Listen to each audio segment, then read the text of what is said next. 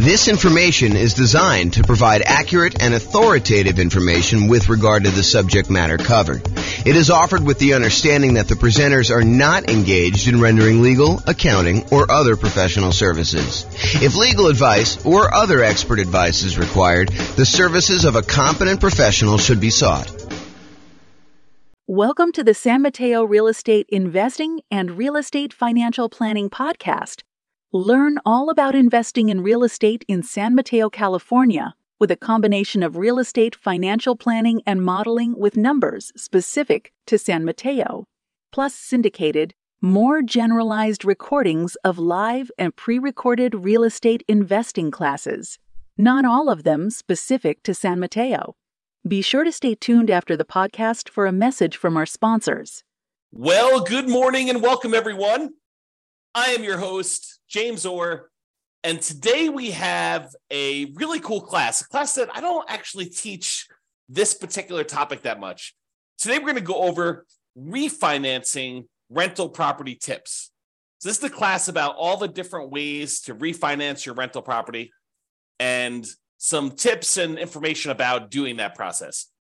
You'll want to definitely check with your lender to get the most up-to-date version of this when you go to do your refinance. But this is intended to give you sort of like a strategizing overview so that you can understand like the process, understand the different options for refinancing, understanding some of the pros and cons and what it does, and then understand sort of like the basic idea of loan to value limitations for being able to do these different types of refis. But when you're about to do this, you can't go to them and say, hey, on May 4th, 2023, James taught a class and he told me that this was the rule. And so this must be the rule. I must go ahead and have you use this rule. That's not how this works. You got to ask your lender and find out what the then current rules are and regulations and how you do it and costs and limitations and all that other stuff. So let's jump right into refinancing rental property tips and we will kind of go over this. So there are, in my mind, 4 different types of refinancing. And the ones that you probably are most familiar with is the concept of a cash out refinance where you're pulling money out of the deal, or a rate and term refinance where you are refinancing the loan because interest rates have dropped, but you're not trying to pull any money out, maybe just the tiniest bit, but you're not trying to pull any money out and you're trying to either extend the term of the loan. Maybe you've paid off the loan over 12 years, you have 18 years left on a 30-year loan, and by doing a rate and term refinance, you could reset that clock all the way back out to 30, which would significantly lower your payment. And in a lot of cases, you do that because the interest rates have gone down and you want to get a lower payment for those 2 reasons. Number 1, the interest rate has dropped, and so your payment's going to be lower. And number 2, you've extended the term out again on a now lower balance, and so that lowers the payment too.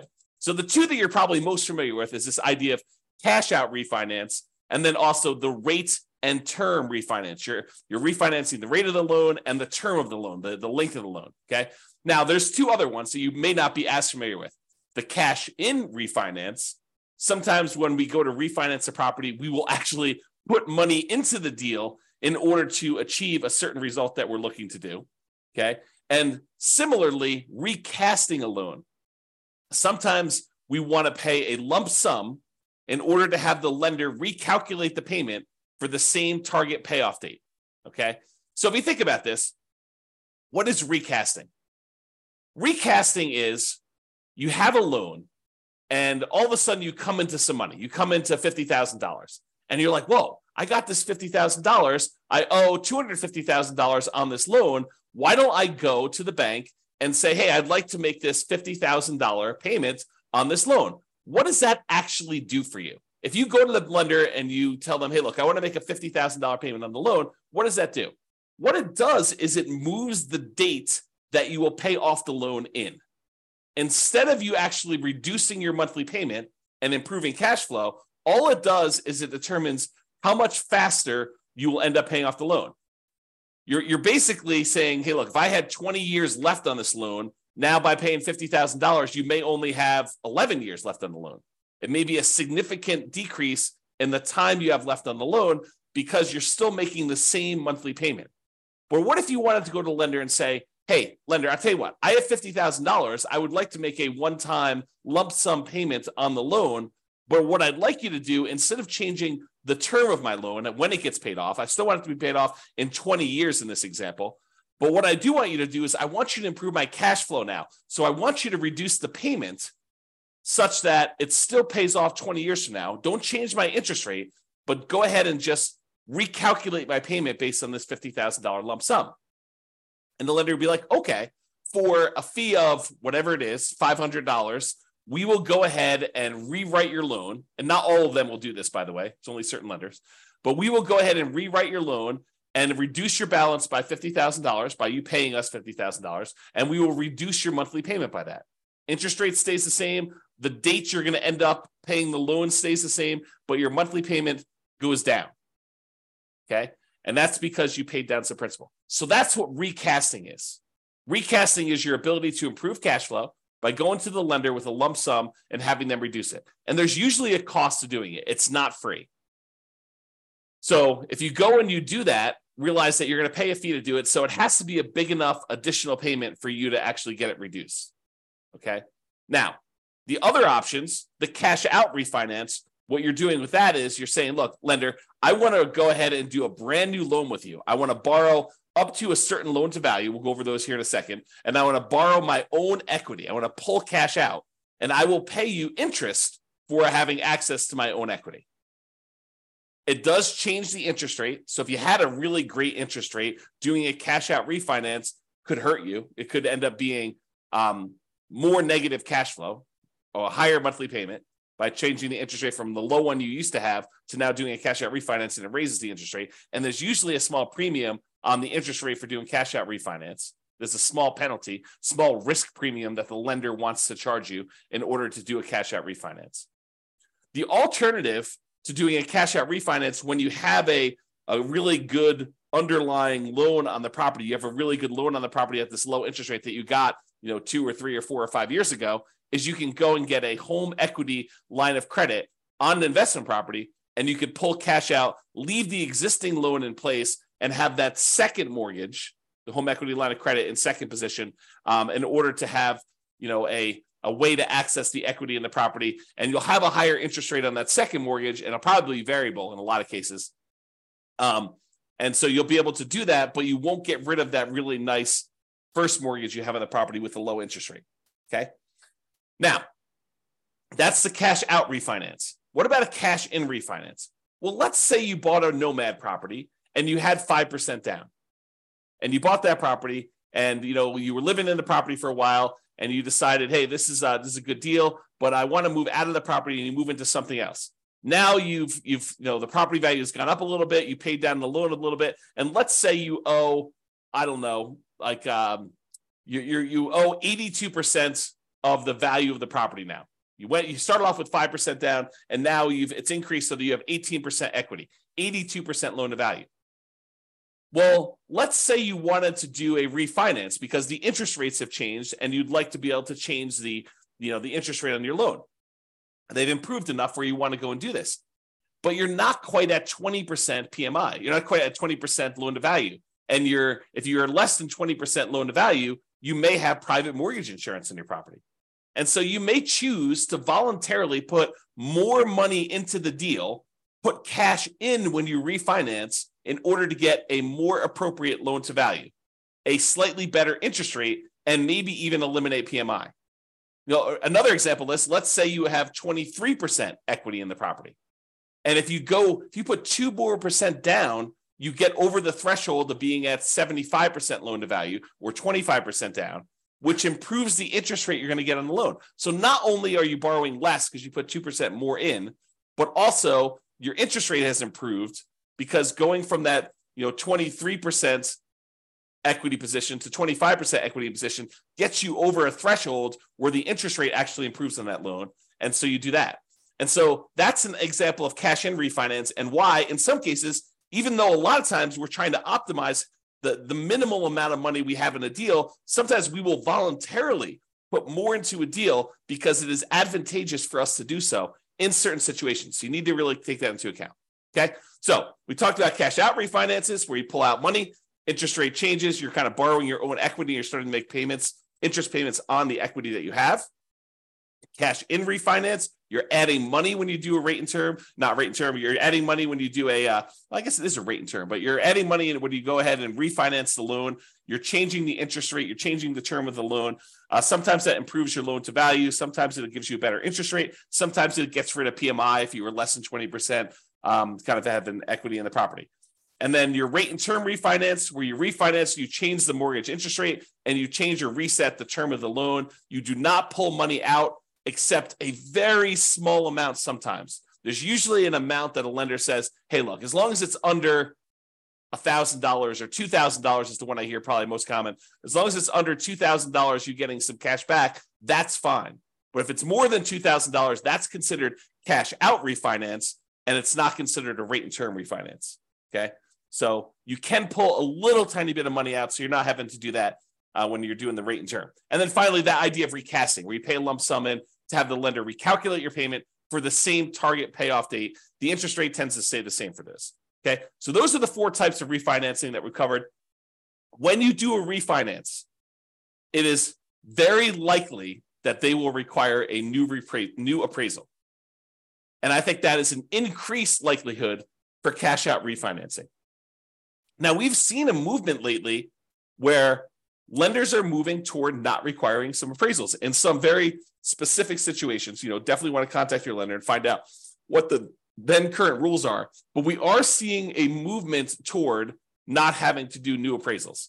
Doing some type of like desktop underwriting where they check the value using some of their automatic valuation modeling, AVM type models where they're doing that. Or maybe if you had a certain amount of equity in the property, they don't even need to do an appraisal at all. So be aware that may be the case, but plan for it. Plan that there's probably going to be an appraisal cost unless you talk to your lender and your lender says, nope, not going to be an appraisal for you. Okay. If you do cash out refinance, I think that the odds of you having to do a new appraisal is going to be higher. Okay. Now, most refinances allow you to refi in the closing costs for getting the new loan. In some cases, the appraisal costs of getting the new loan. And in some cases, also a certain limited amount of buying down the interest rate to be rolled in.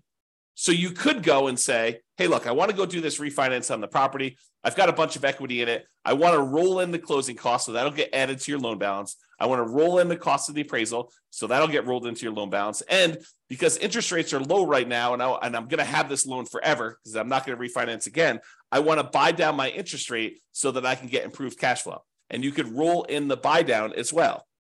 And there may be restrictions on this, so go check with your lender. But that is my understanding that a lot of these can be rolled in up to a certain amount. Now, you may not be able to refinance with conventional financing options once you get above the loan limit. So once you get, for example, 10 loans, 10 conventional Fannie Mae, Freddie Mac loans, FHA loans, USDA loans, VA loans, once you get 10 of those on your credit report, on your tax return, and there may be some weird exceptions where if you and your spouse have totally separate tax returns, have totally separate properties that you own independently, where you can actually get 10 in your name and your social security number, and she can get, or he, whatever it is, can get 10 more on their social security number and their tax return, as long as you are doing separate tax returns and they're on separate social security numbers and you're not deeding them to each other and being on title. But check with your lender about what this limitation is. But once you get above that 10, you may not be able to easily do any type of refinancing, even rate and term refinancing, until you get down below 10. So you may need to pay off a property temporarily, get down to 9, do whatever you need to do, then actually refinance or do whatever you need to do for that last one to get back up to 10. So it starts becoming this kind of like much more complicated game of chess where there's pressure on different things you need to move around and be strategic about stuff. Okay. Check with your lender for their current rules and your current situation to find out what is appropriate for you, and be flexible in your approach. All right, let's go over some tips for rate and term refinance.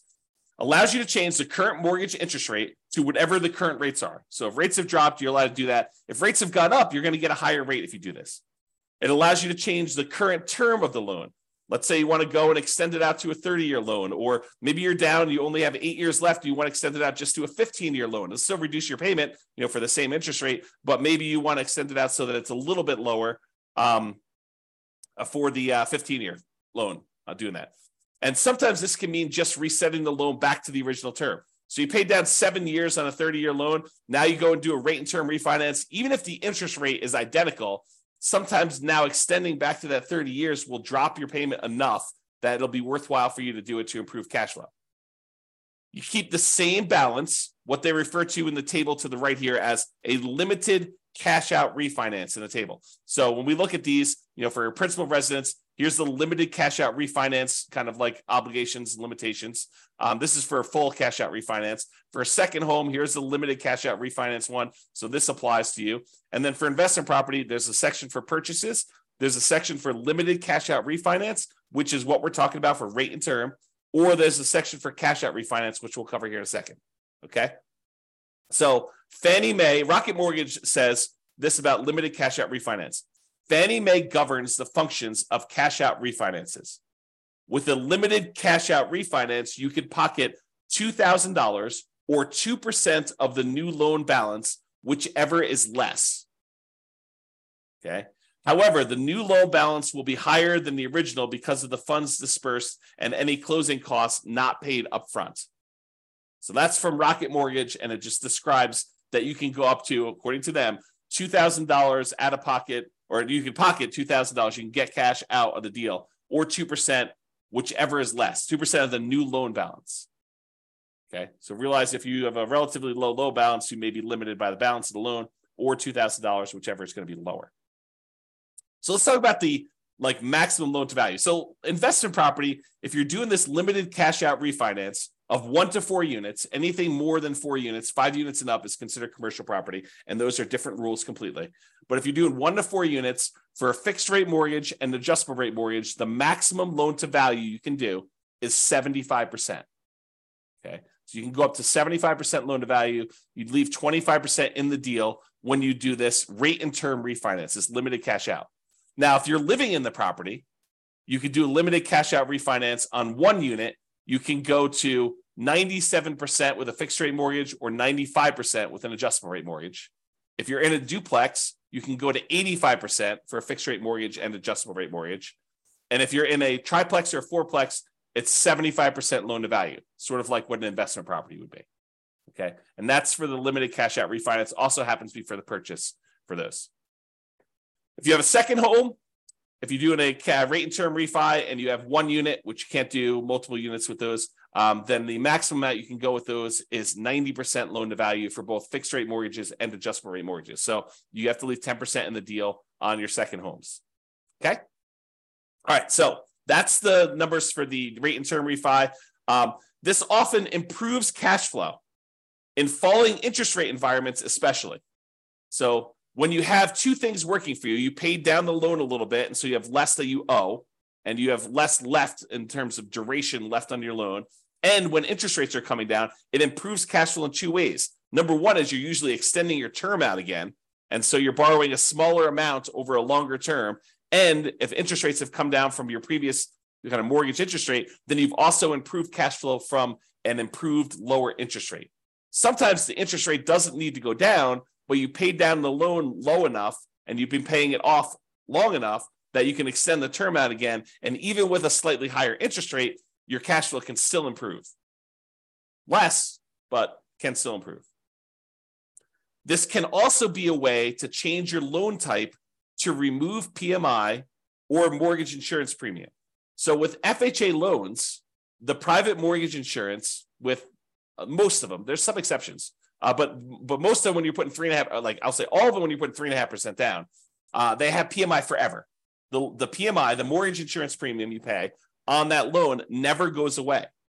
And so if you want to get rid of PMI on an FHA loan, like you bought a duplex, triplex, or fourplex as an owner occupant, you moved into the property, you lived there for a year, and then you decided to buy something else. And now you've waited long enough and you've got some equity built up in the property. Well, now you can go ahead and refinance out this cash out. You can do a limited cash out refinance, 1 to 4 units, once you have 75% loan to value, and you can get rid of the PMI from the FHA loan.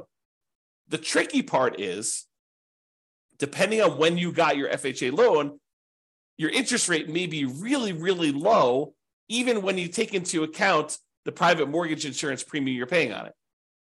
Such that if you go to refinance it, if you bought a property 3 years ago when interest rates were really, really, really low, and now the interest rates are much higher, even though you're at that 75% loan to value, and even though interest rates have gone up, it still may be better for you to keep the old PMI loan with the old FHA loan with PMI. So you got to run the math and see if this does improve it for you and how much it improves. Okay. But this would be the way, doing like a rate and term refinance and going into a non-FHA loan, or maybe you go back into an FHA loan. If you get over 20% down, you don't necessarily have to have PMI anymore. Okay. So go do the math, figure it out. But this is how you get rid of that PMI on FHA loans to get it out of it, is do the rate and term refi. Now let's talk about some tips for cash out refinance. So the new loan amount equals the previous loan balance plus any cash you receive at closing. So you're increasing how much you owe on the property by whatever you decide to take out. So that means that you're borrowing more, which typically means your payment's going up, unless the interest rate has come down so much and you've extended the term so much that the payment is lower. Now, borrowed money that you pull out of a loan is not typically taxable, but talk to your CPA if you plan to use the money for additional investing, because there are rules about where that gets applied. My very layman's, non-professional, non-tax advisor understanding of this is that the money you use to buy another investment property is offset by that property, not the one that you pulled the money out of. But go talk to your CPA to get clarification on that, because I am not sure, and I am not a professional, and I'm not giving you tax advice because I'm not qualified to give you tax advice. I don't even do my own taxes. Okay, so go talk to your own CPA and make sure you got that down. All right, so let's talk about the maximum loan to value you can do now for cash out refinances when you're pulling money out. So if you were going to try to pull cash out of a property that you're living in, with one unit, you can go up to 80% loan to value for fixed rate mortgages and adjustable rate mortgages. So if you're living in a single family home, a condo or townhome, and you've got one unit, you can actually go up to 80% loan to value. If you're in a duplex, triplex, or fourplex, 2 to 4 units, remember 5 units and above is commercial, it's a totally different deal. You can go up to 75% loan to value. So a little bit more conservative. They will only allow you to go up to 75% loan to value. You have to keep 25% equity in the deal if you're going to do a cash out refinance. And those numbers are different than when you do the rate and term. Okay. Second homes, when you're doing a cash out refinance, it's still 75% loan to value. Okay. You have to be 75% loan to value to do cash out for those. Then if you're doing investment property, you're doing a cash out refinance with one unit, a single family home, condo or townhome, with one unit, it's 75% loan to value. If you're talking about a duplex, triplex, or fourplex, and you want to pull cash out of that, they only allow you to go to 70% loan to value. So even more conservative. They want you to keep 30% equity in the deal when you do this. So really, to kind of summarize it, you're probably 75% loan to value, no matter what you're doing, unless you're doing a single family home where you're living in the property, then you can go to 80%. Or when you're doing your 2 units, 3 units, or 4 units, triplex, duplex, triplex, or fourplex with an investment property, it's more conservative. It's 70% loan to value. Okay. Now, this type of idea, this idea of doing, cash out refinance, although you can do sort of rate and term if you borrow the money in order to buy the property and the repairs when you do your burst strategy. But most often when you're trying to do the burst strategy, a lot of times you're doing this cash out refinance model where you're pulling money out of the deal. And the ideal is to pull all of your money out of the deal and and so you have the money and you could use it to do other deals in the future. But the idea is to try to get all of your money out. And there is usually a delay. Most lenders now are requiring seasoning of the property for up to 12 months in order to do this. Now, there may be a kind of like, a custom lender, a lender that has a very specific program. Well, they will allow you to do a rate and term refinance or cash out refinance with less than 12 months.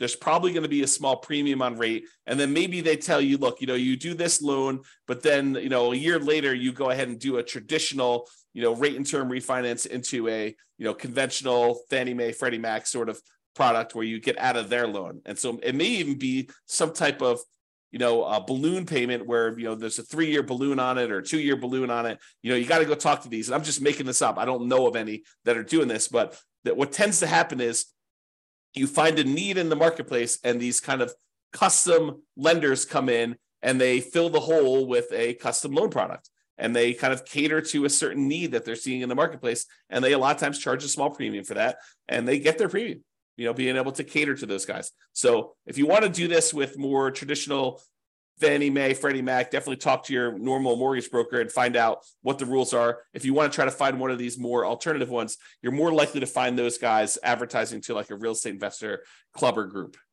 Okay. All right. So those are the tips for cash out refinance. Owner occupant refi.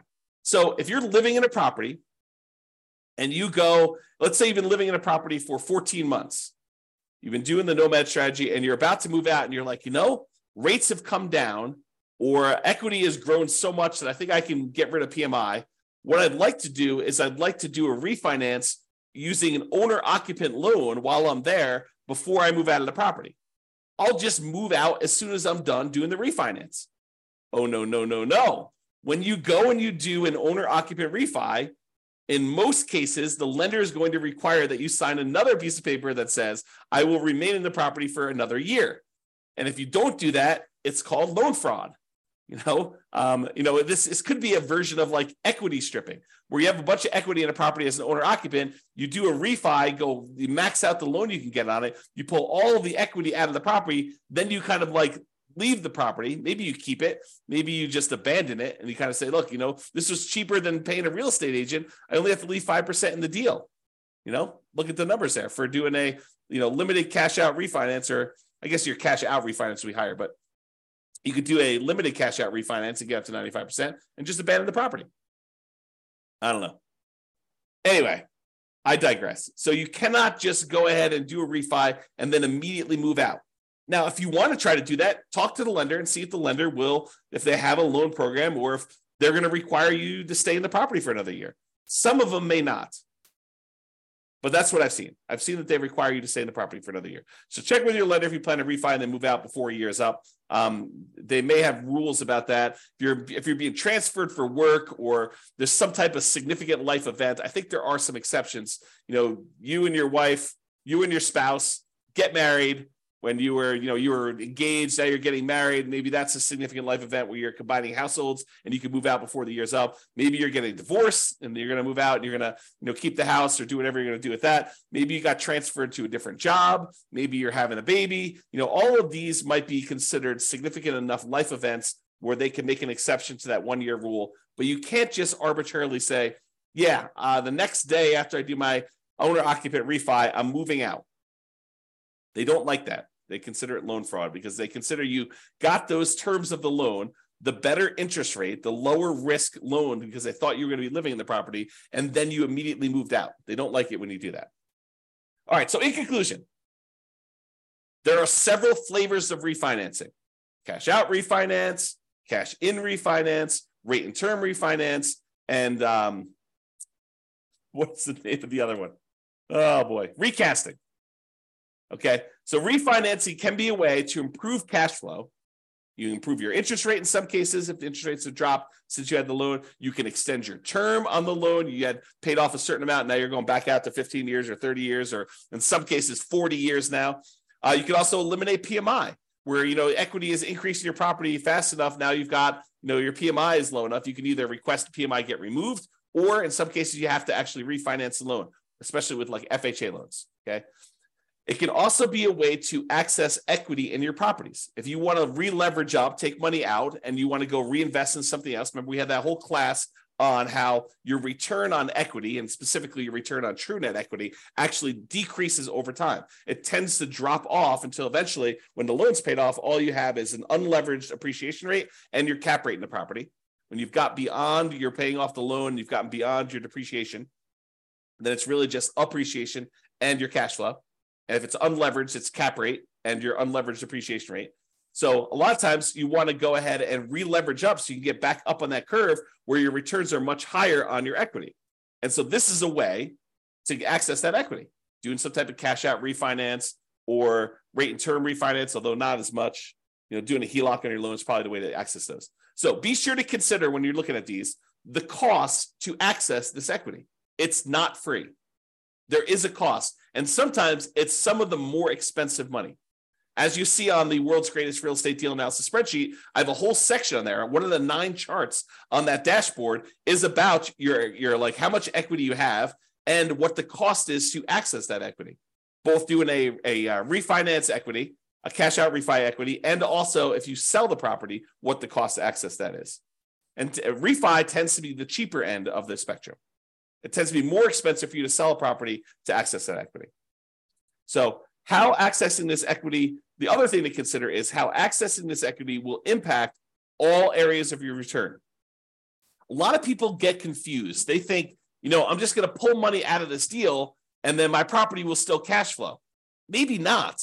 Maybe by taking the money out of the deal, your cash flow gets significantly diminished on that property, and maybe it's even negative, such that the money you take and you invest into the next deal, it needs to be super strong at cash flow in order to be able to support the payments you have on the other property. So you want to really look at this. You want to look at those kind of like return quadrants we have, and you want to look at the return quadrants and how it changes the property you still have, the one you're doing the refi on, and also the property you're acquiring with that money, and make sure that they support each other. Or if they don't support each other, you're okay with that, right? Like you could be okay having negative cash flow if you decide to re-leverage up because you think the overall return in your portfolio is going to help you get to financial independence. It's not a property you intend to have where it's going to cash flow massively. You're really doing this to capture the great appreciation, some debt pay down, some tax benefits, and you're okay feeding the property, having some deferred down payment while you're doing that. And there will likely be, this topic specifically will likely be an entire separate series of classes in the future. Probably not until I'm done doing all the stuff on buying when we start talking about should I sell or refi my rental. That's like intended to be the next whole separate module, not individual module, but like whole, course, if you want to call it that way.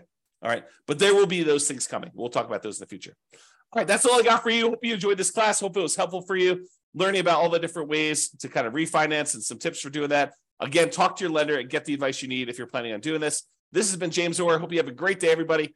Bye-bye for now. With home prices up, mortgage interest rates up, and rents up, but not quite enough to counteract the higher prices and interest rates.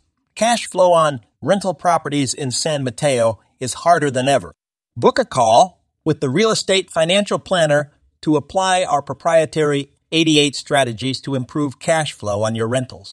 See the show notes for a link to schedule your call and improve your cash flow today. If you're a real estate agent, lender, or professional in San Mateo that wants to help our real estate investor listeners, consider reaching out to learn about collaboration opportunities with this podcast. We'd love to add more value to our listeners by having you assist our investors buy, sell, and finance their real estate investments. See the show notes to schedule a call to discuss collaboration opportunities.